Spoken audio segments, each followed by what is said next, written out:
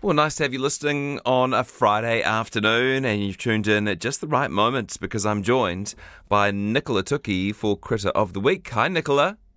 Good afternoon. How are you? The famous Nicola Tukey. Already quite famous. Famous from her slots on RNZ on a Friday afternoon.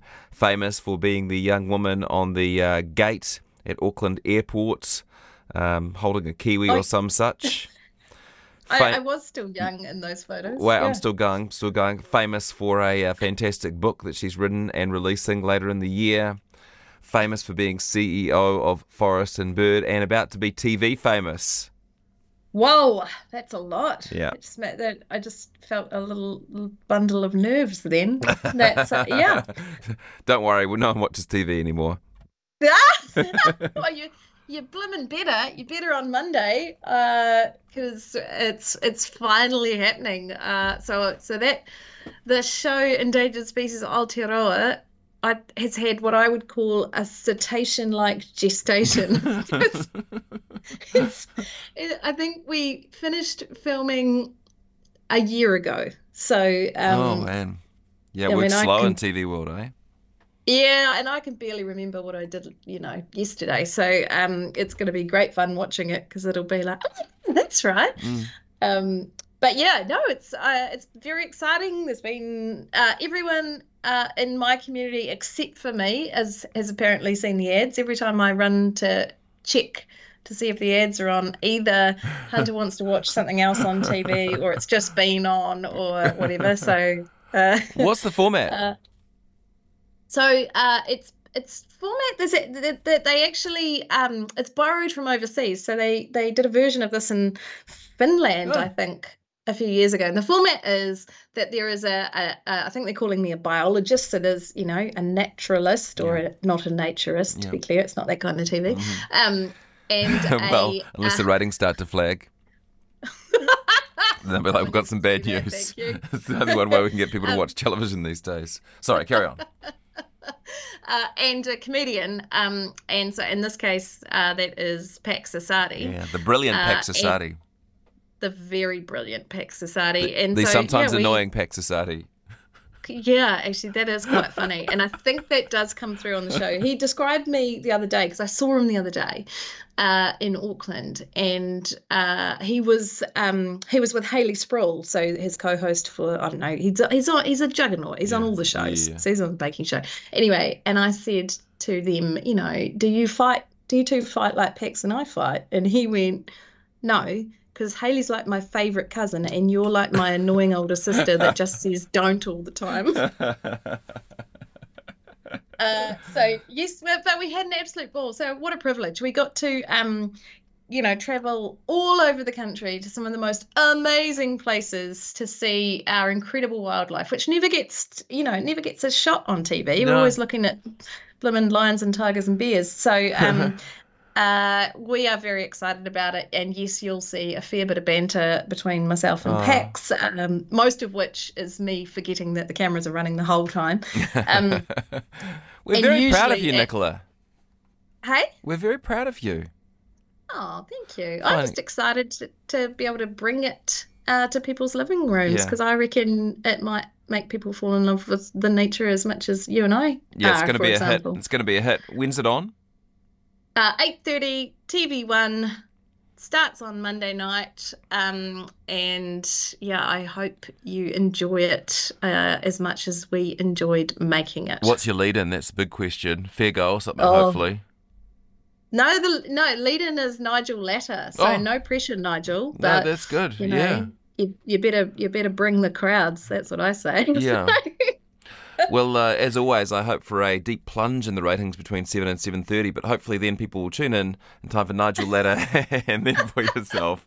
Well done, well done. And actually, thank you. And last thing that I would say is I fought quite hard to get the location of the first episode as part of our tour, if you like, which is the Aoraki Mount Cook National Park and the Mackenzie, and it's beautiful. It's an absolutely stunning one, and of course, because I spent a chunk of my childhood there, it's a pretty special episode for me. Great, thank you. Did you find any devils, coach, horse, beetles in your travels? No, but look, I wish we had. This is a We did. nasty looking thing, eh? Yeah. So, and I mean, the name says it all, right? Devil's coach horse beetle. And it kind of reminded me, we have dusted off Lord of the Rings at home and have trying to introduce it to Hunter, who's sort of in two minds about it at almost 10. And the Devil's coach horse beetle feels like something you would find on Lord of the Rings. So, Yes. and part of the reason for that is its name comes from a sort of old school European belief from the Middle Ages that the devil took the form of these beetles to eat the dead bodies of sinners, which is pretty bleak, isn't it? Glad we're past that. Yeah. But it kind of wasn't far wrong, because it is actually part of what we describe as corpse fauna. So corpse fauna are exactly as they sound, which is a group of critters that love dead things, right? And so they are basically living their best lives, hoeing through dead and decaying bodies of other previously living things. And this corpse beetle is a rove beetle, right? And let's just briefly, I mean, we've talked about this before, but there are 40% of all insect species in the world are beetles, right? So they are fairly ubiquitous across the global landscape. And rove beetles, which I love the name of, just all I can think is like a Land Rover Defender or whatever. They love the smell of corpses, and they basically are one of the first insect responders if there's a fresh carcass. But they're not eating the dead stuff. They're like serious predators of the creatures that are eating the dead stuff. So they I don't know if that's better or worse. I think it's worse. I think it makes them even more macabre, right? Like, so, something dies and nature takes its course, and you end up with blowfly maggots and things like that starting to, recycle, which, we're all destined to be one day. Happy Friday. And these things turn up and start snatching the things that are eating the dead thing, right? Which is just awesome. So, you got to think of a dead body in terms of it being its own ecosystem, which basically supports a whole raft of different life forms. So whether those are maggots or beetles or whatever, but these guys swing in. They're quite impressive looking, and they will basically use their pincers to grab, say, a blowfly maggot and then yoink it and then take off with it and devour it somewhere else. And if you want to really hear something even more disgusting than that, they have been seen grabbing an adult blowfly as it was laying eggs on a carcass, ripped it open with its really needle sharp jaws, and then ate the eggs from inside the blowfly's abdomen. Better living, everyone. So you can imagine something like that. No wonder we've always had somewhat of an aversion to them. They lay their eggs inside the dead stuff. Their larvae are also predators, and the beetles emit a foul substance from their abdomens that essentially smells like rotting fish. So everything about them is disgusting, and they can also bite you, and it's quite painful. So, and they can fly. So many of New Zealand's insect fauna, particularly beetles, don't fly. These ones can, and they unfurl these long kind of membranous wings, but they prefer to just scuttle around and snatch up unsuspecting carrion feeders, which, I mean, all of that is just like vomit in your mouth stuff. But I like to always think of a silver lining, right? If you think about the fact, so, Jesse, you and I, when we get a moment, we like to engage in a little bit of trapping, a little bit of predator control. Yeah. So if you think about everything going on across the New Zealand landscape now in terms of all the dead stoats and hedgehogs and, gosh, I don't really want to say feral cats given my proximity in the North Canterbury landscape, but you know what I mean. These are an absolute, beetle godsend, because they're out there, hoovering up the things that are hoovering up, making it recycled, keeping it all tidy. Yeah. And interesting that they're obviously native to New Zealand, but they wouldn't have had these mammals to to treat as hunting grounds back in the day. I guess it would have been moa and birds. Yeah, I imagine so, and presumably then people, and Oh, yeah, I mean people. they have obviously, well, I'm thinking back in early New Zealand days. Um, they are also found all over the North and South Islands, even out to the Kermadec and the Chathams, as well as the Auckland Islands. So they do all right in terms of their life strategy. So and I can't remember where I heard it, but I once heard an entomologist talk about, what would happen if we didn't have insects, that do this kind of work, if you like.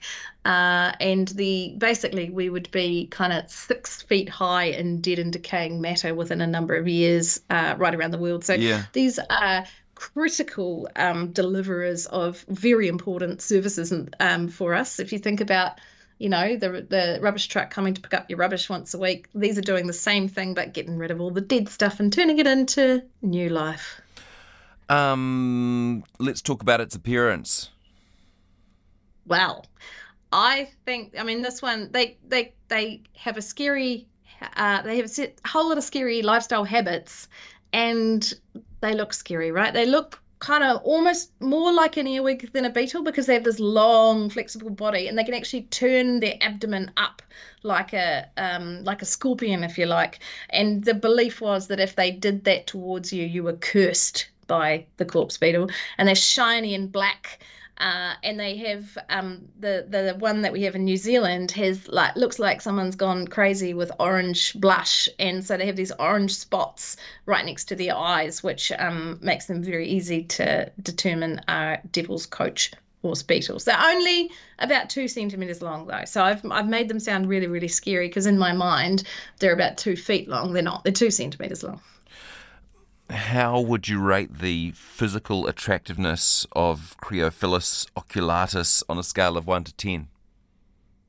Yeah, I'm not even going to try and flossy it up. I reckon it's a 2 Yeah. for all of the things that are disgusting about it. It's got hairy legs, it's got a hairy bum, and it looks like it deserves its life habits. Yeah. Hairy legs and a hairy bum. Haven't heard that on Crit of the Week before. 2 out of 10 it is, and people can check out the beetle for themselves. rnz.co.nz/Jesse. You can hear the sickness in my voice. I apologise, by the way, for the croakiness, Nicola. It's time for me to take a weekend, and thank you so much. Good luck with the show on Monday night. We will all be watching, and I'll try and remind listeners to check it out then. Thanks, Jesse. You look after yourself. Yep, I'm staggering off to a sick bed. Here's Wallace Chapman in the panel.